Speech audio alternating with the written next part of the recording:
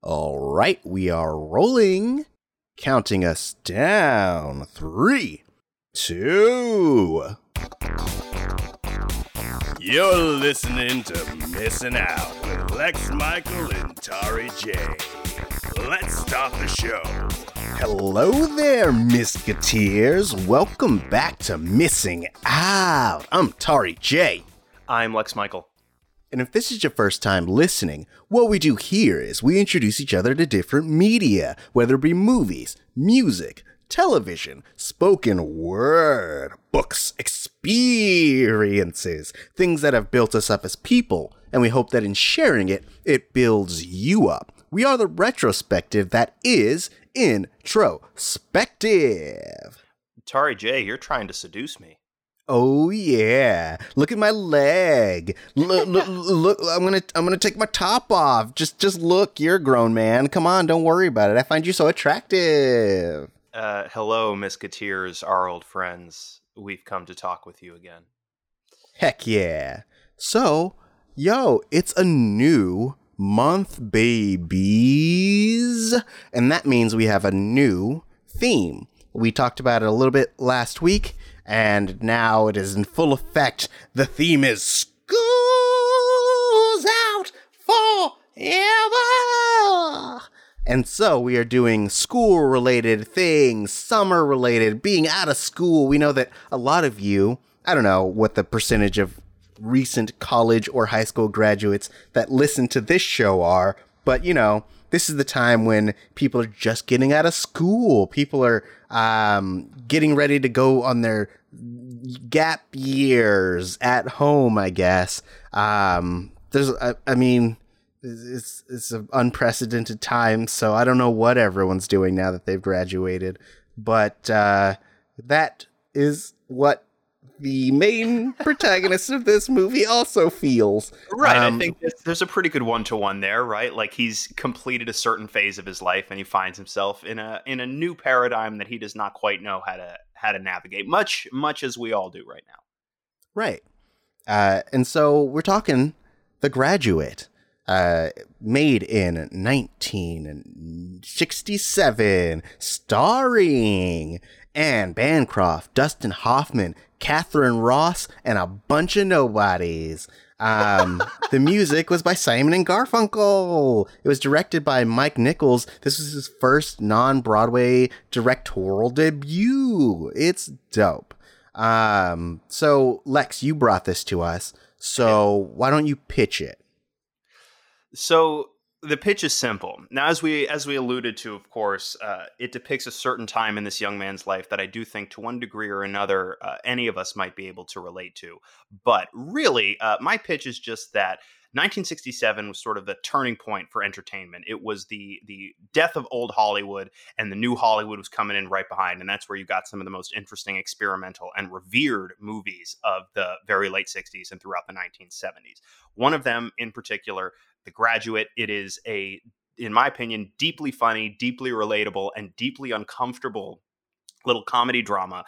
It's one of the great American movies by one of the great American directors, featuring a couple of the great iconic American performances. And it also near single-handedly ushered in a new type of screen leading man, with the avatar of that movement sort of being Dustin Hoffman. This was, of course, his breakout performance, and I think he is one of our great screen actors as well. But as I just mentioned, in my opinion, one of the great American movies. But Tari J, it is a great American movie that you had never seen. But a movie as iconic as this, right? How can you come into it without having a couple of preconceived notions? So really, my big question for you, coming to this icon of cinema for the first time, what do you take away from this? Because to me, The Graduate is so iconic that it almost pitches itself.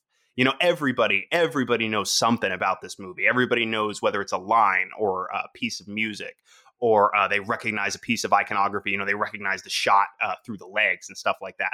So for you, coming to this thing fresh for the first time, this piece of cinema history, what did this do for you? Did this do anything for you? Anything at all? Were you mad? Did you see yourself in ways that you haven't before? Did you feel personally attacked? Did you see yourself perhaps in the Mrs. Robinson character? because I feel like, if I may, a little bit of our relationship in this movie. If I may, I was a very young, wayward youth when you ensnared me for the first time. So there's that. I don't like that depiction of our friendship, which is platonic and non-sexual. But no, I think I had gone so much of my existence knowing only about the ending scene that has been parodied so much, where it is Dustin Hoffman's character on the other side of the glass while someone's getting married. Like, if you know nothing about The Graduate, it's that. So it's not really a big spoiler. And if it is, I'm so sorry. I should have waited until the ending line, or until the spoiler wall was down. But yeah, still, it's tough to really spoil a movie this storied and this well known. Well, that was the only thing I knew about it. I didn't know anything about the like seduction. I knew that Dustin Hoffman was in it, but I didn't know anything else about the movie. So it really like boggled my mind how we got to that point, especially because it literally happens like, I don't know, 2 minutes before the ending. So everything about this movie was a big surprise. And I think, as I've spoken about before, a lot of my movies growing up, we were like black starring, black created movies, and this movie is white as hell. Like, I don't think I saw a single person of color. This is super white, yes. Yeah, and it's about like this really waspy society, and all these really waspy situations, basically. So I think for me, this movie was interesting in terms of like I can see how it has influenced a lot of movies that came after it. It very much felt like, I think if you wanted like a modern equivalent to this movie in terms of tone and feel, like it really felt like Garden State, I think. Okay. I could definitely see that, insofar as I'm pretty sure that this movie was a very big reference point for Zach Braff on Garden State. I could be mistaken, but I'm pretty sure that that's not an accident. No, yeah, I believe so. Like, it has all of the tenets that you see in a lot of more modern, small-scale indie films, in that, like, it has lesser known, it has music by a lesser known band, and that like skyrockets them into like fandom. It is a lot of people's debut thing, and that allowed them the freedom to just kind of play with the characters and really just dive into the story itself. The camera techniques jump between very experimental and very like, I would say, long and contemplative. Like, it very much feels like the template for a lot of very small town indie films, and I think that's really interesting to see. So, Lex, you talked about its iconicness in the realm of Hollywood, but like, what does this film mean to you? Do you see yourself in Ben's place? Do you feel like a lost soul drowning in a sea under, or like that is over your head? Tell me, who are you? Well, so I do think, and I alluded very, very briefly a couple of minutes ago to this movie as something that I think is almost uncomfortably relatable or recognizable or familiar. So as you pointed out, this is obviously and very specifically about one type of culture in America at a specific time, and it's very much white, upper class, waspy existence. But I do think where Ben finds himself at the beginning of this story, and how that sort of informs the decisions he makes or what he allows to happen to him, I feel like that is something that is eminently relatable. Now, maybe we do have a version of this when we graduate school, right? I think maybe that is it for a lot of people. You go to school, you do what you're supposed to do, and then you get out of school and you're told, well, your life is supposed to be your life now. What are you going to do with it? Figure it out. Tell us the next thing you're doing. And it can be very disorienting and very jarring. And there can occasionally be difficulty in reconciling this idea of who you're supposed to be with who you currently are, with who you want to be.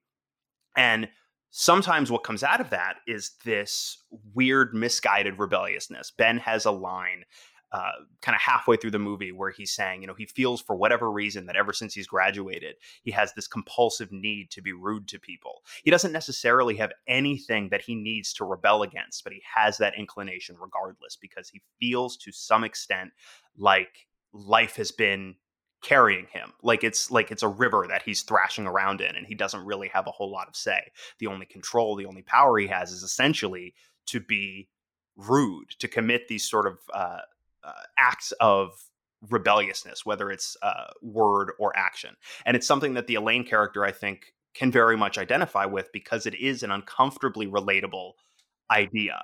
This act of misguided rebellion because you feel like there are expectations on you that you can't quite identify. Like, he also has a line about how he feels like there are all these rules he's expected to play by, but nobody tells him what the rules are.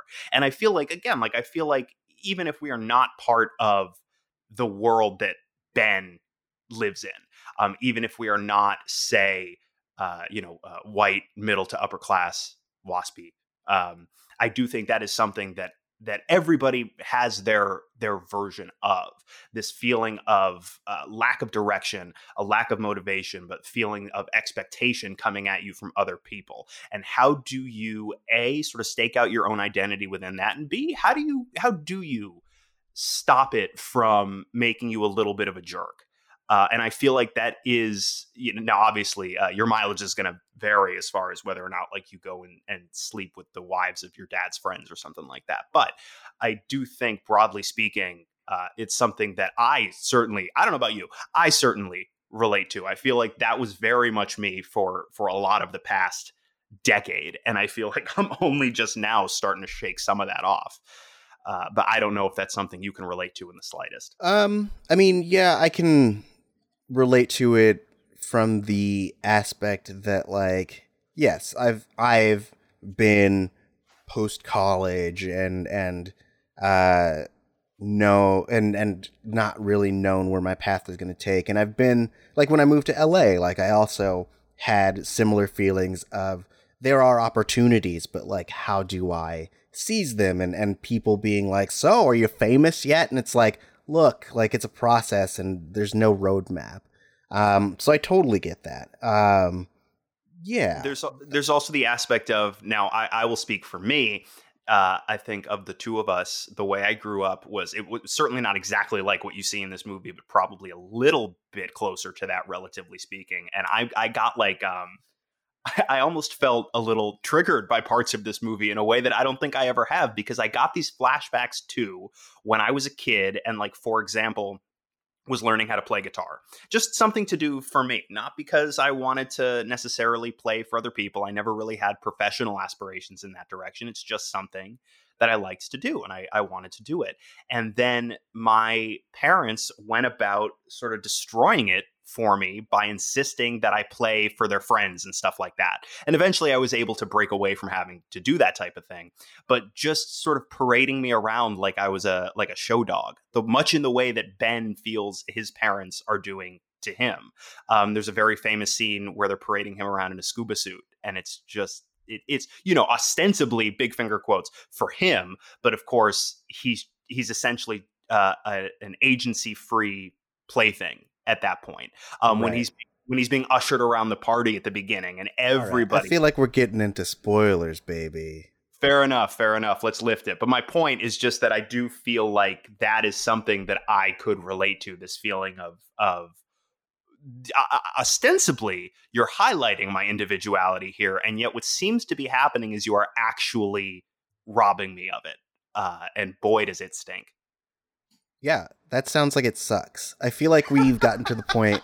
No, it sounds really shitty. And I think that we've gotten to the point where we can't really discuss our feelings about this movie without dropping a bunch of details and And if you're like me and you've never seen a single frame of the actual movie, some of these, you might be a purist and you're like, I don't want to know until I see it.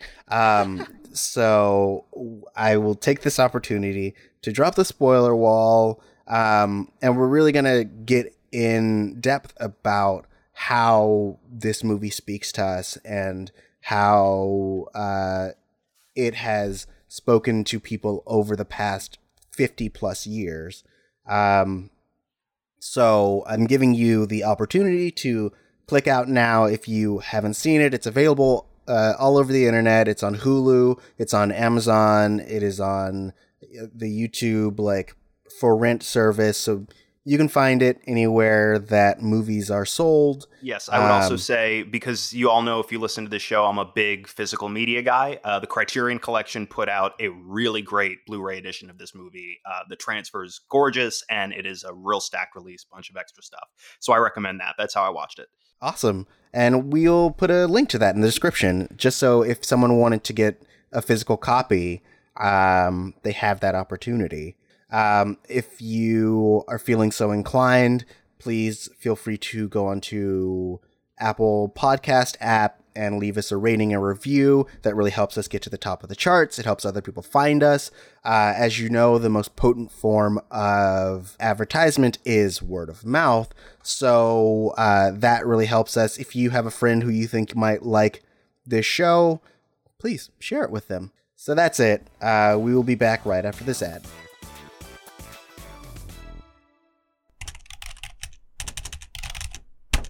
Bro, we did it. We hacked into the Libsyn mainframe. Oh shit, really? Yeah, now we can finally force other podcasts to play our ads. Hit the button. All right, here we go.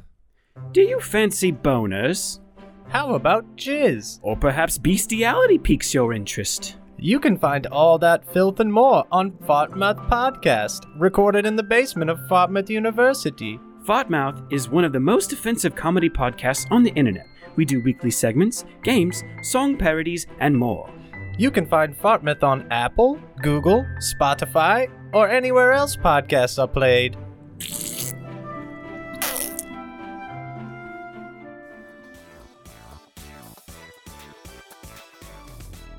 And we are back.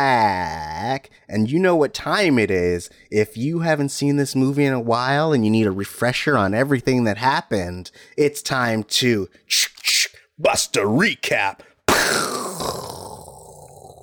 You gotta tell me what happens in this movie that I have seen more times than you have seen.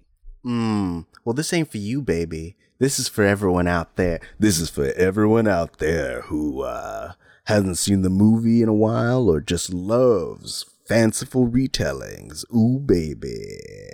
This is for you. Okay, so... This is good. I'm enticed. I feel like I've been pulled all the way in. I feel like you're Mrs. Robinsoning me right now. Oh yeah, my voice is available to you anytime. I'll find you a All right, I'm done. Okay. So The Graduate. We got this guy Ben. He is played by Dustin Hoffman. And he just graduated from college, and everyone is like, oh boy, what are you going to do with your future? You're so promising. You were this and you were that. And he's like, I don't want to do any of that. I don't know what I want to do. And then as he's walking through this party that his parents have thrown for him, this older lady, Mrs. Robinson, is like stalking him with her eyes as she smokes her cigarette, and he finally escapes the party, and she goes in his room and is like, yo, can I put my ashes out in your room? And he's like, no. And she's like, well, fuck what you're saying. Take me home. And he's like, I this is my party. And she's like, I hear what you're saying, but I don't care. Take me home, you punk bitch. And she's like, and so he does, because he's a nice young gentleman, and he was also looking for an excuse to leave the party. And then she proceeds to like really gaslight him into getting him into her house. She's like, ooh, I don't feel comfortable without the lights on. Ooh, I just want you to hang out until my husband comes back. ooh, I want you to put your mouth on me. And he's like, oh boy, I'm uncomfortable with this. You're married. You know, I don't know. Like, this, it feels like you're trying to make me do a wrong thing. And she's like, but you want to do a wrong thing. Just kidding. Oh no, why would you think that? Every time he tries to get away, she finds a new excuse or she guilts him into staying. And then at a certain point, she traps him in a room with her nude body. And he escapes very narrowly as the husband comes back, and she offers up her body. And then after his parents are like, hey, bro, you want to use this scuba thing in the pool? He's like, man, I need to do some fucking. And so he calls it Mrs. Robinson, and we get the most weird slapdash, awkward teen boy sequence where he's waiting for her at the hotel room, and then she finally shows up and he gets a room, and she's smooth as fuck. She's like, yeah, I'm gonna bone down on this kid. And he's like, I don't know what to do with my hands. Oh boy. Until they finally get into the room and bone down something proper. And we get a nice little montage of Ben just lounging around and his parents being like, why aren't you like doing stuff? And he is secretly like, I'm doing stuff, which is your partner's wife. Yum, yum, yum. I'm putting my thing in her junk. But it doesn't seem to be bringing him any excitement. And then his parents and Mr. Robinson are like, yo, our daughter's coming back and you guys should hook up. But Mrs. Robinson's like, you can't hook up with my daughter. I am not going to tell you why, but you can't hook up with her. And Dustin Hoffman / Ben is like, look, I know that this is a casual thing, but I'm looking for a girlfriend. And Mrs. Robinson's like, I don't want to be your girlfriend. I just want to touch your young chest. And you can't touch my daughter's junk because I have insecurities about it, but I won't tell you what they are. And so Ben is like, you know what? Forget it. I'm going to do it. I'm going to go on this date because my parents are making me, and I'm going to treat your daughter like garbage. And then he does so, and she reacts accordingly, which makes him finally drop down his walls. And they find out that they're kind of compatible. But then it's all derailed when Mrs. Robinson's like, you can never have my daughter. I'm going to tell her that you did sex to me. And he's like, I'm going to tell her first. So they race back, and essentially he's like, yo, I got to tell you that I have been doing your mother something real proper. And she's like, get out, you piece of shit. And then we have the montage of him stalking this family, and you're like, oh no, Ben's a bad person. Like, at first I felt sorry for him because he's sad, and then the rest of this movie is going to prove to me that he's not only sad, but he's like a bad decision machine. And so he, after stalking them for a while, he decides that he's gonna marry this girl, and he goes and stalks her at her college. And then he is like, I think what I'm going to do is I'm going to badger her into marrying me by the next day. And he follows her to class, and she's like, look, I get that we have chemistry, but I'm also beholden to another person.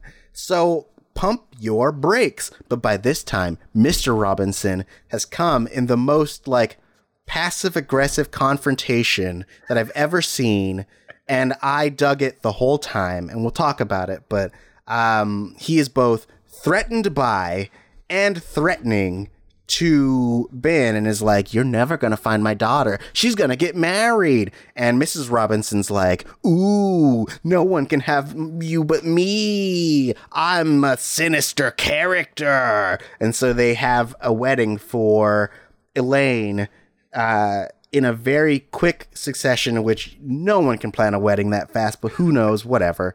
And we get a real fun, and by fun, I mean also unsavory sequence in which Ben is trying to locate where the wedding is, and he uses all of his devious resources to trick people into telling him where it is. He interrupts the wedding after it's done. They're already married, and he beats up her father and proceeds to block their whole families into this church, and they run off together. They get on a bus, and then you see some looks of sobering realization, and that's how the movie ends. There are a lot of like small touches that I guess we'll go over as we're talking about the movie, but that's the broad stroke. I dig it. That movie sounds good. Oh, does it? Yep. Yeah. There's a lot to this movie. I guess I feel like I have to start with talking about the relationship between Ben and Mrs. Robinson, since that's like the big thrust of the whole movie. Like, you have these two characters who feel empty in some way, shape, or form. Miss Robinson in her loveless, directionless marriage, who they reveal that she's only really married to Mr. Robinson because she got pregnant with Elaine. And she's just engaging in this affair because, I guess she likes doing sex. And it seems like she really likes the like intrigue of it. It doesn't feel like this is her first time seducing someone. And it really feels like this is how she gets her rocks off. And you have Dustin Hoffman's character, Ben, who also feels like he is just trying to feel something. He doesn't know what he wants to do. He doesn't want to do kind of what everyone else in his environment is doing. He doesn't want to follow the track that his parents have laid for him. So he's just kind of searching for new feelings. And this seduction, though it feels wrong to him, is also like this new feeling. Like, he gets called out for being a virgin, and that only spurs him on to do more sexy sex time.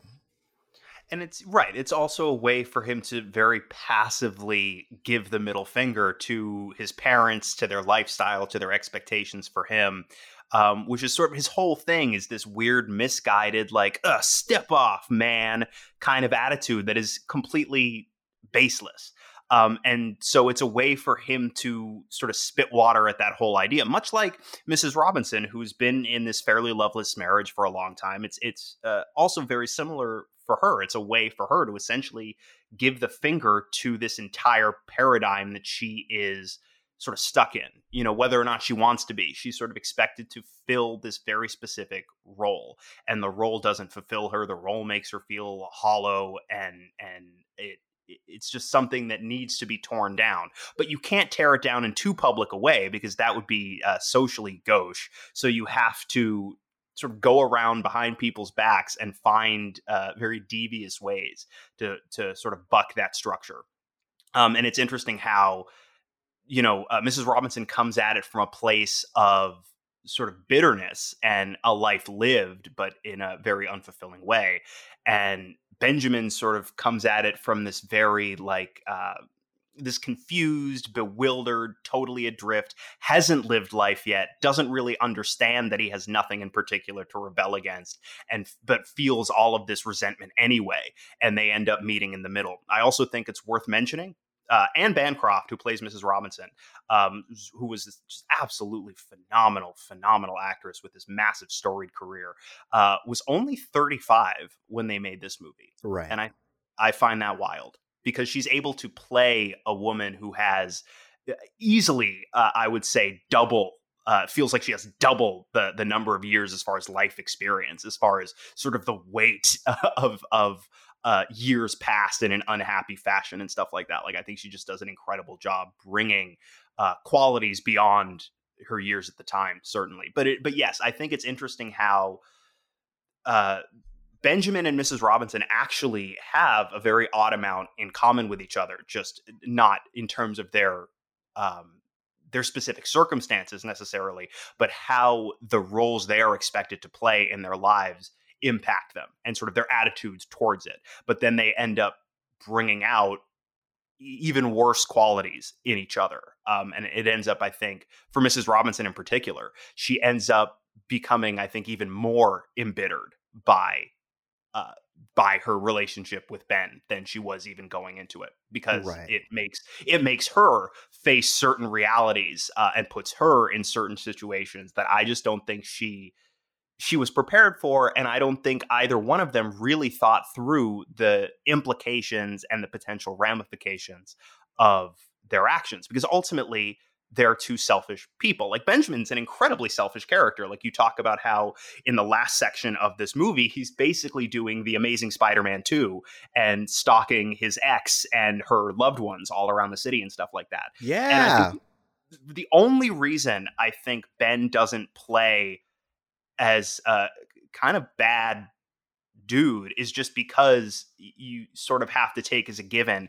he's a really misguided kid, and hopefully eventually he's going to recognize that this type of behavior, these types of decisions, these really big melodramatic rebellious gestures are not actually going to bring him the fulfillment that he craves. And it's why I think one of the best moments, if not the best moment in this movie, and I think one of the better moments in a movie of this era, and quite possibly of any era, is the final moment of the movie where, another story or another telling of this story might put all the focus on the potential love story between Benjamin and Elaine. And Benjamin rushes in, disrupts the wedding in its final phase, and they, Elaine gets her big act of rebellion as well that she's sort of been hinting at wanting some version of throughout the story. And they bolt together. Like, that's the big happily ever after ending in a lot of these stories. And then we follow them onto the bus and they sit there, and you get that moment after where you get the moment of, okay, yeah. Oh shit. Now what? Right. What did we just do? You know what I mean? Like, we don't even necessarily, you can read into their looks however you want to, but Elaine is looking at Ben for a lot of it. Ben starts to stare off into the middle distance, but Elaine is sort of looking at him like, what did I just do? I just imploded my entire life for a guy that had sex with my mom and is now sort of acting like he's entitled to me in some way. I maybe fucked this up. Like, this is maybe not a good thing. And maybe now this is one of those points. This is the two roads diverging in the yellow wood. And I took the one less traveled by, and I've made a huge fucking mistake. Oh shit. Right.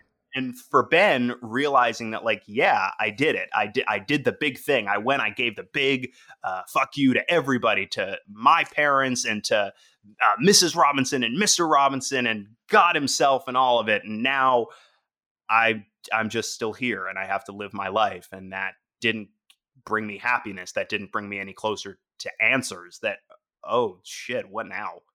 And it's so bleak. I mean, it's a very bleak ending. And so I feel like it's hard for me to point the finger at Ben and be like, villain, because ultimately he's just confused. Like, he's really, if anything, Ben is ultimately, I would think, going to be the biggest victim of Ben's actions. You know what I mean? Like, he didn't actually mortally wound anybody as they were getting away from the church. Decent chance that the Robinsons, if Elaine came back and apologized and said, I will marry the old makeout king and stuff, she would eventually be forgiven. But my guess is that Benjamin has quite possibly irreparably blown a giant crater into whatever position he may have occupied in that world, in those social circles. But honestly, I don't know. Maybe that's better for him. Maybe he would be a lot happier just living off on a mountain somewhere. I mean, he seems to have what I would describe as a lot of money. Like, so it doesn't seem like he is really want for anything. Like, he managed to pay for the hotel for however many nights over the course of some months. He managed to get a hotel, or he managed to get a room inside of a house in Berkeley. Like, he's gonna be fine. And I assume, like, his parents, as like Goshis's actions were, they're going to be like, all right, well, it's time for you to get your life back in order. And then he will proceed to do whatever his next life steps are. So, like, I don't really feel like he will learn anything from this.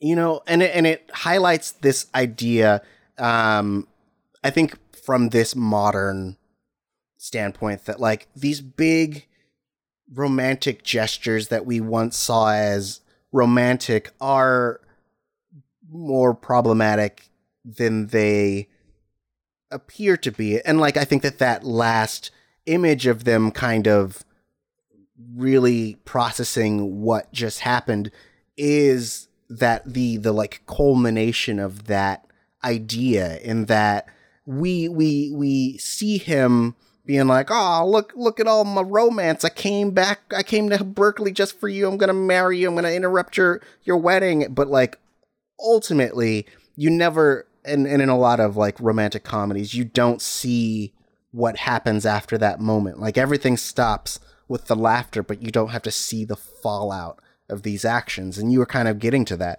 in what you were saying, in that, like, yes, after this all comes crashing down, like, they'll really have to do some self-reflection to figure out, like, what their lives are going to be. And I think that, like, if Dustin Hoffman wasn't playing this character so almost, like, charismatically, even in his, like, most bumbly moments, there's a certain charisma to this character.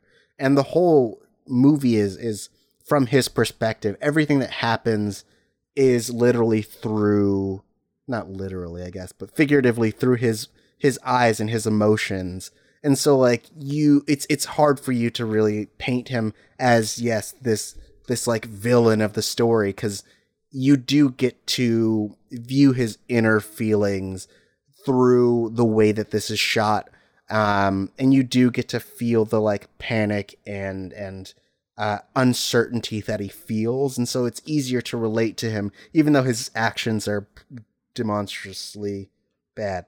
Well, yeah, you talk about sort of his emotional state, right? And they make it very, very explicit through a number of means, but specifically through the Simon and Garfunkel song "Sound of Silence." Now, if you've seen Arrested Development, it's a big recurring joke on that show that somebody either has a realization or is hit in a very bleak emotional way, and they'll stare off into the middle distance, much like Ben, and the song will start, "Hello Darkness, My Old Friend." But that is, it's sort of tongue-in-cheek in this movie, but that's genuinely the emotional state that he's in. For example, when we first see Ben at the beginning, when he gets off the plane and during the opening credits, which, by the way, not that long ago, probably within the past 6 months to a year, on this show, we talked about Quentin Tarantino's Jackie Brown, which opens with a direct nod to The Graduate with Pam Grier on the People Mover. Mm-hmm. But so Ben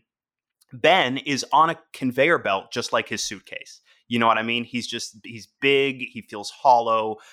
He feels like he's full of whatever everybody else wants to put in him, but doesn't necessarily have a clear identity of his own. And it's bleak and it's empty. It's like staring into the void. It's "Hello, darkness, my old friend," this familiar, empty, vast nothing that I feel inside of myself. And he gets this big, what, you know, like you were saying, in any other movie would be the big, triumphant, love reigns supreme and we lived happily ever after moment. And they get on that bus, they realize that there is more life ahead of them to live. Like, it's not just over, we win now. And all of a sudden he finds himself staring back into that endless black void. And it's tough, man, especially if you are somebody who does struggle with, again, even if you don't draw a direct line to Ben's specific lived experience. Shit, if you're somebody that struggles with anxiety and depression alone, you know, like, that is a very jarring, uncomfortably familiar feeling. And so it's hard for me not to feel for Ben a bit, even though, yeah, he makes a lot of, I guess unsavory is a good word. He makes a lot of unsavory decisions as far as how he's servicing his own desires while maybe not necessarily acknowledging the agency of some other characters. But at the same time, he's sort of taking what is done to him and flipping it as well because he doesn't know what else to do. And that's the thing too. Maybe it comes down to that for me, and why I think it's very easy to demonize Ben in this story, but I hesitate to do so, is because I really think he is behaving in a way that isn't malicious. It's just really misguided and confused. Right. Yeah. I mean, I get that. Like, I'm looking at it from the perspective of a 30-year-old man who has lived life, whereas like he is living the life that, like, if I were 20 years old, and a hot older lady was like, yo, you want to do a bunch of sex? I'd be like, sure, I guess. Why not? I need to live my life. So like, I get being of a younger age and having less experience and really being able to contextualize the potential, like, you know, consequences of your actions. Like, I get it. I'm not saying he's a monster. I'm just saying, like, you know, he's made bad decisions.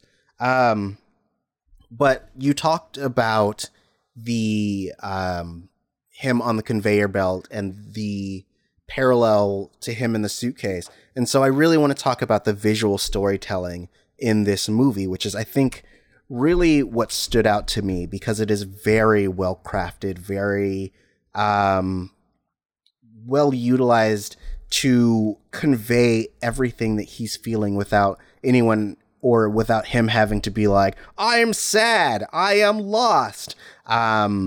So there's this, I think the one that stands out the most to start is when he gets trapped in the room with Mrs. Robinson, and it really switches into this frantic, almost jarring moment where he's trying to keep his composure, and it's an over-the-shoulder shot from him of Mrs. Robinson's upper torso, and it flashes to different parts in that, like, that simulating him trying to resist, but also kind of sneaking a peek. Because that really sets the tone for how the shot style will kind of change as his emotions change. We get a lot of dark silhouetted imagery when he is doing his affair, because it is something that he's keeping in the dark. And I saw, I think it was a quote from the director Mike Nichols, where he was talking about how a lot of the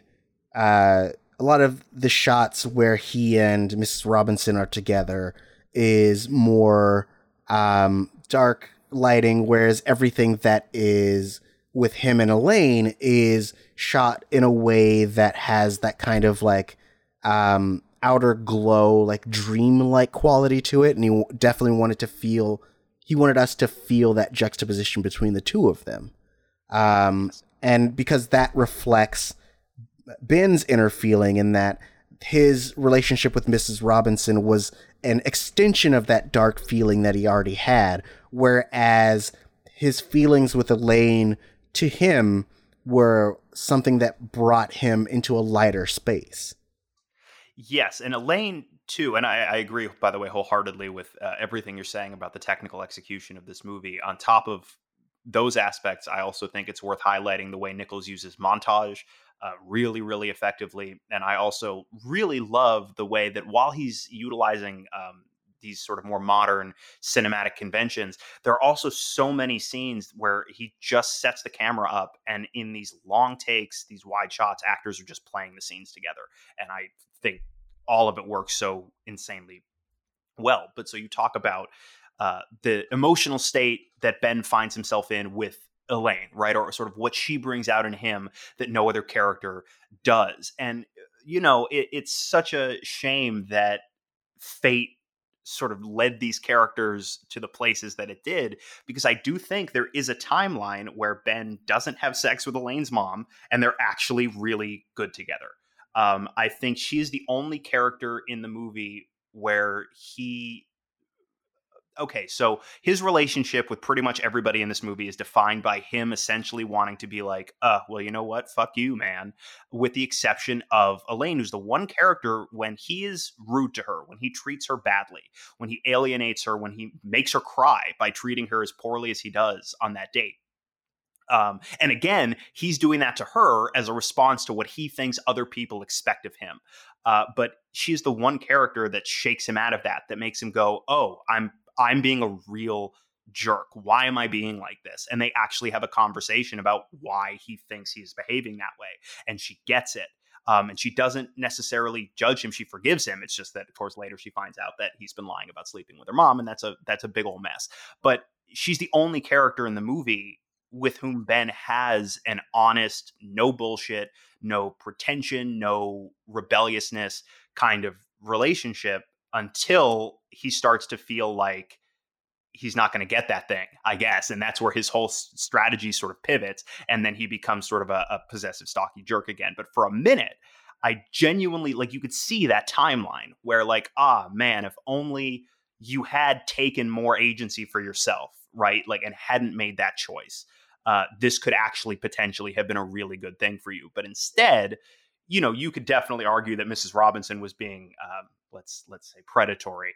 But I do think, even though, yes, she was taking advantage of a younger person, his whole lot in life at that point was basically just going with whatever happened and not really making active choices for himself. Really, the only active choices he's making are to abandon making active choices. And so he, I think at the beginning of the story, sort of gives up a lot of his own agency, or has given up a lot of his own agency in the name of, well, I'm going to do this because I'm supposed to, or I'll do this because my parents say they want me to, or I'll put on this diving suit to make their friends laugh and stuff like that. But yeah, for a second, he sort of breaks through that sheet of ice, and then he takes a little too much agency in the wrong direction, I think. But right. for a second, you can see the version of events where they actually kind of have a really nice thing going. No, yeah. Good for I could definitely see that. And I think that, like, when you contextualize it that way, there's also an argument to be had that, like, Ben himself was a bit preyed upon, which also could have informed the way that his stalky, predatory behavior goes along in the second half of the movie, and that, like, that was his prime example of how like a relationship could work. And so, like, if that's the template, then it stands to reason that, like, he might apply that to his pursuit of this other character. And that's, right. You know, that's headcanon. There's nothing specifically stated in that regard, but, like, there could be an argument in that regard. But I also think it's very clear that the movie is aware that, like, once Ben decides to pursue Elaine after this fallout with this intense single-mindedness, I appreciate that the movie is aware and the characters in the movie are aware that Ben is sort of being a crazy asshole. Like, he has the conversation with his parents where he's like, I'm going to marry Elaine Robinson. And they're like, oh, that's wonderful, blah, blah, blah, blah. And then they gradually come to realize that they've never had a discussion about this. Elaine Robinson has no reason to think, A, that she is marrying him, B, that he even wants to marry her. And in fact, they don't even really like each other. And you watch, by the way, William Daniels, the actor who plays Mr. Braddock, Ben's dad, of course, will be recognizable, I think, to most of our generation from Boy Meets World, where he played Mr. Feeney. Mm-hmm. But he plays these scenes with his son so wonderfully, because at various moments you can see that this guy, Mr. Braddock, inside is registering his son's behavior and just so badly wants to kind of smack him and go, what the fuck? But he can't, because it would sort of be below, like, his class. You know what I mean? Like, that's just not how a man in his station in life behaves. Right. But you can see he just so badly wants to be like, Benjamin, what in the fuck? What in the fuck is wrong with you? So, speaking of performances, we were talking about, I don't want to get too far, though we are very far into this. But since we were talking about Elaine, I really enjoyed. It's Catherine Ross that plays Elaine, right? Yes. I really enjoyed her performance. She does a lot of very small things that makes her feel super genuine and like very much like a fully fledged character.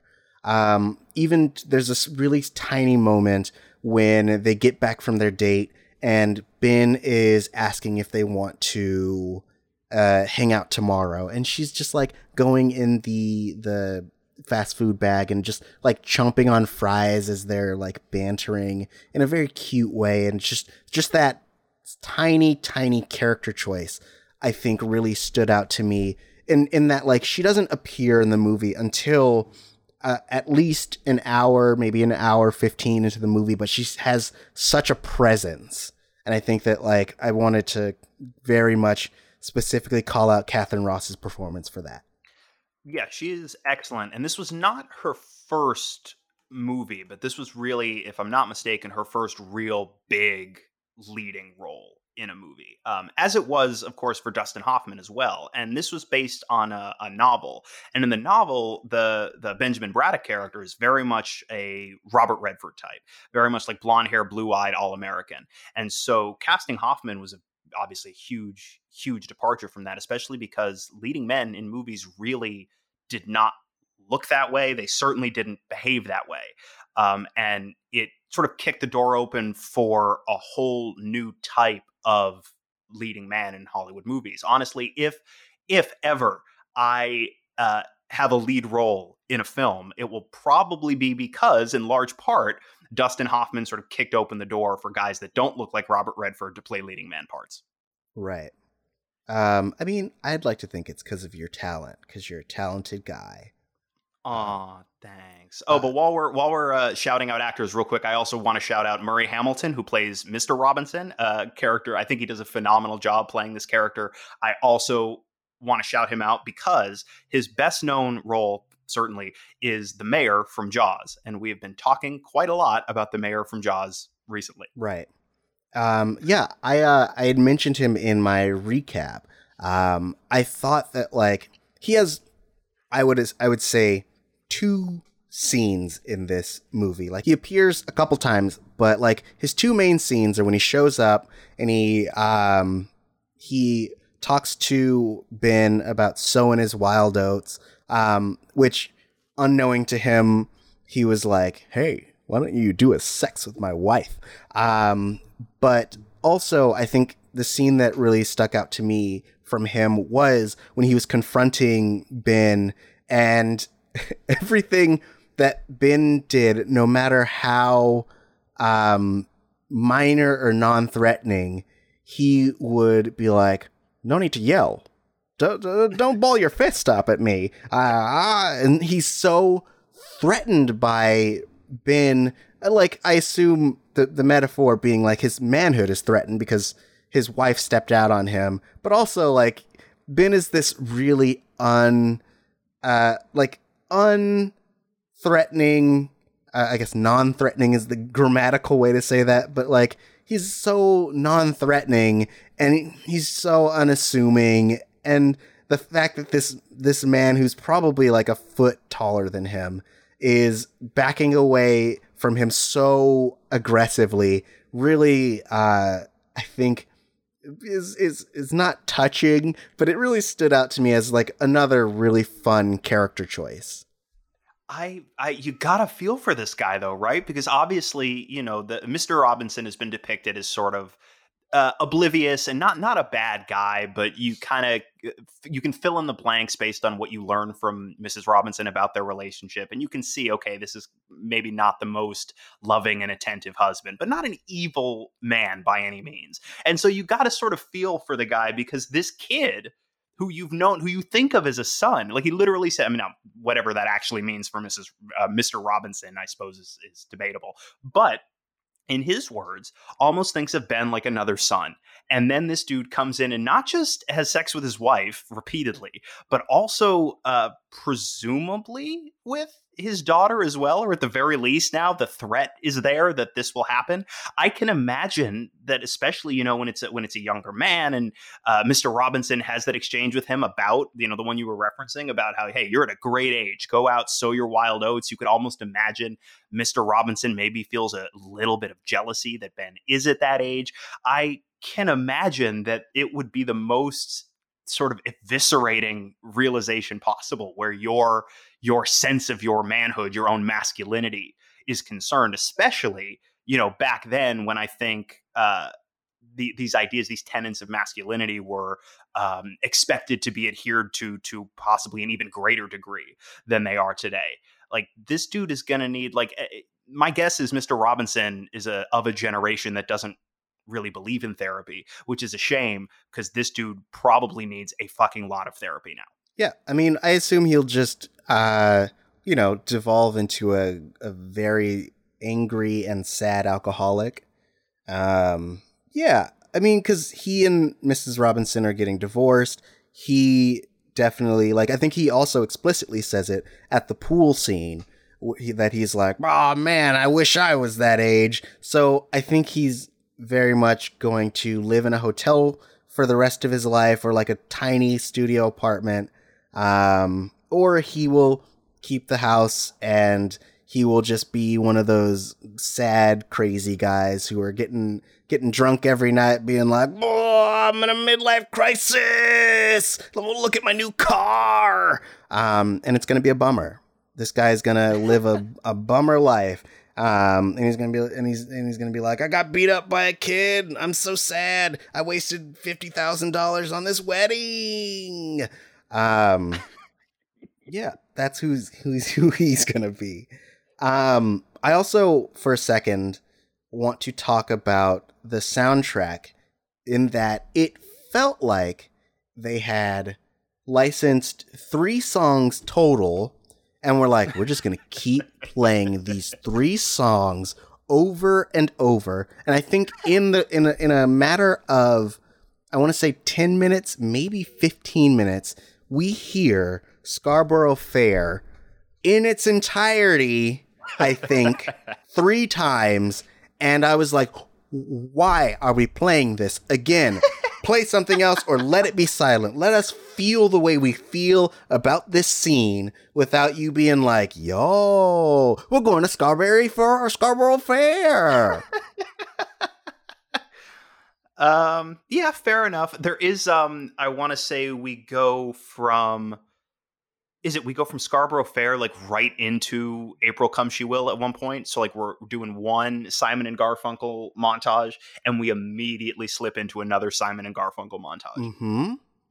And then I think we go right back to Scarborough Fair from there. At least the songs are good. Question mark, big shrug. No, I hate them. If I didn't hate them before, I hate them now. Are you at all a Simon and Garfunkel person, or was it just not on your radar at all? I think I've only heard Sound of Silence. Okay. Other than that, not really. They have a Partridge Family feel to me. If Partridge Family was sad, that's Simon and Garfunkel. I could see that. All right. I see. I'm a fan, but I actually really I cannot argue with that assessment. It really is sort of like Partridge Family, but sad. Yes. Yeah. So I feel like we are reaching the end of our show. So do you have any final thoughts before we wrap up?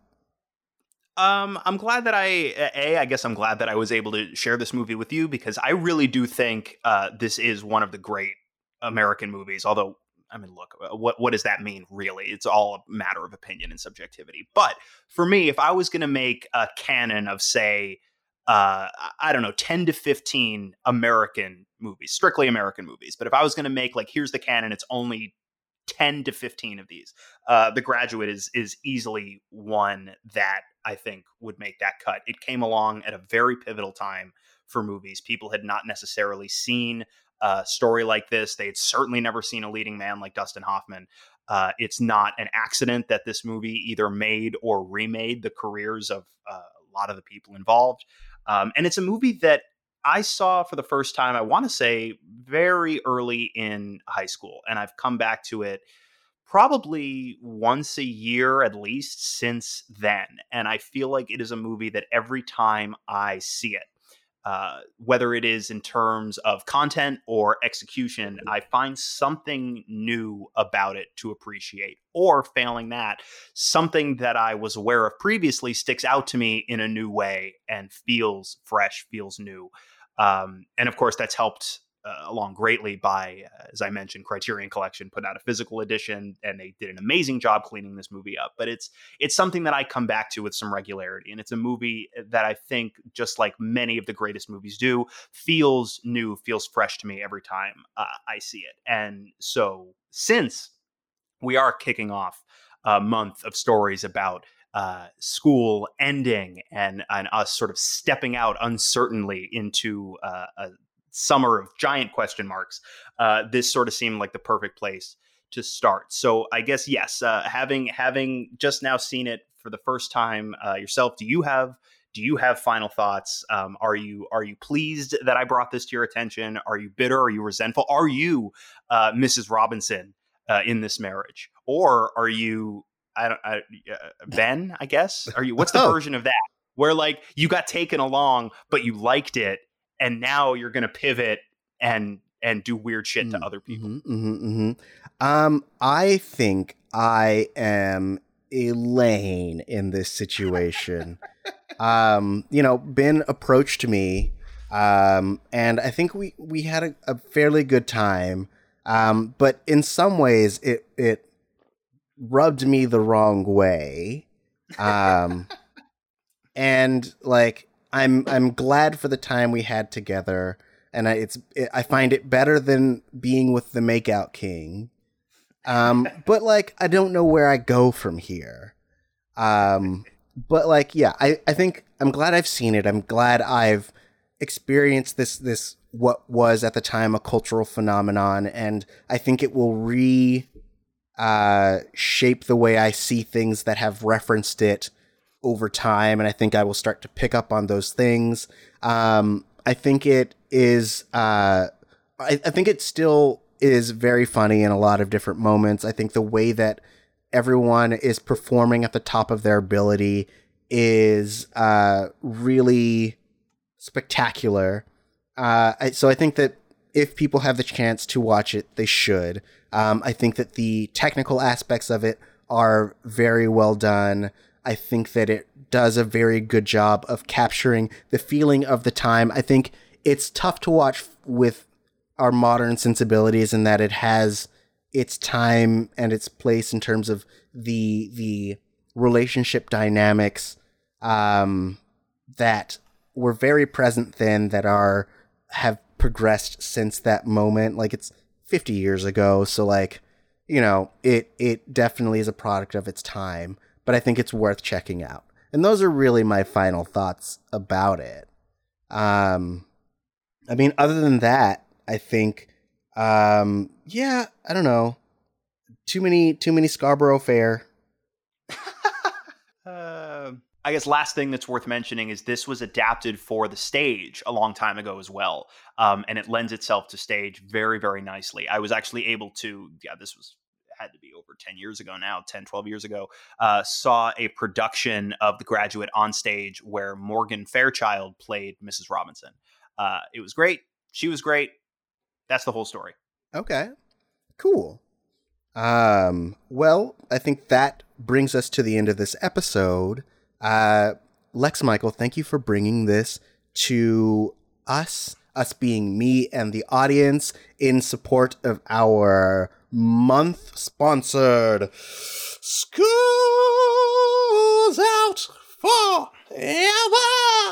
And so, I think I would like to continue the acknowledgement of this month's theme by announcing what we're going to be talking about next week. We are going to have our good friend Mark B. Donica. He did shows with us at AfterBuzz. We had him on to talk about Rooster Teeth, and now we are going deeper into that well, as we are talking about the summer camp themed show, Camp, created by Rooster Teeth. We're going to be talking about seasons 1 through 3. Maybe some season 4, depending on if it's available for us. But yes, we're really looking forward to having him on again. He's a fun dude. You can catch him on Twitter at Mark B. Donica. That's Mark with a K. So yeah, and we'll be tweeting about this, so don't even worry about it. All right. So until we see you again, Lex, where can people find you? I am on Twitter and Instagram at the Lex Michael. I don't post that often, but trust me, I'm there. You'll feel me if you seek my monument. Look on Twitter and Instagram at the Lex Michael. Ooh, I have no monument, but if I did, people would speak of it at Tari J, TAURIJAY. But most importantly, you can find this podcast at Missing Outcast, MISSINGOUTCAST, and you can continue to support us. We're on Twitter. We have an Instagram, but it, we don't use it. So just go to Twitter. So until next week, this has been the retrospective that is introspective. And now you have a new perspective. We're going to go get on the bus and think about what the fuck we did.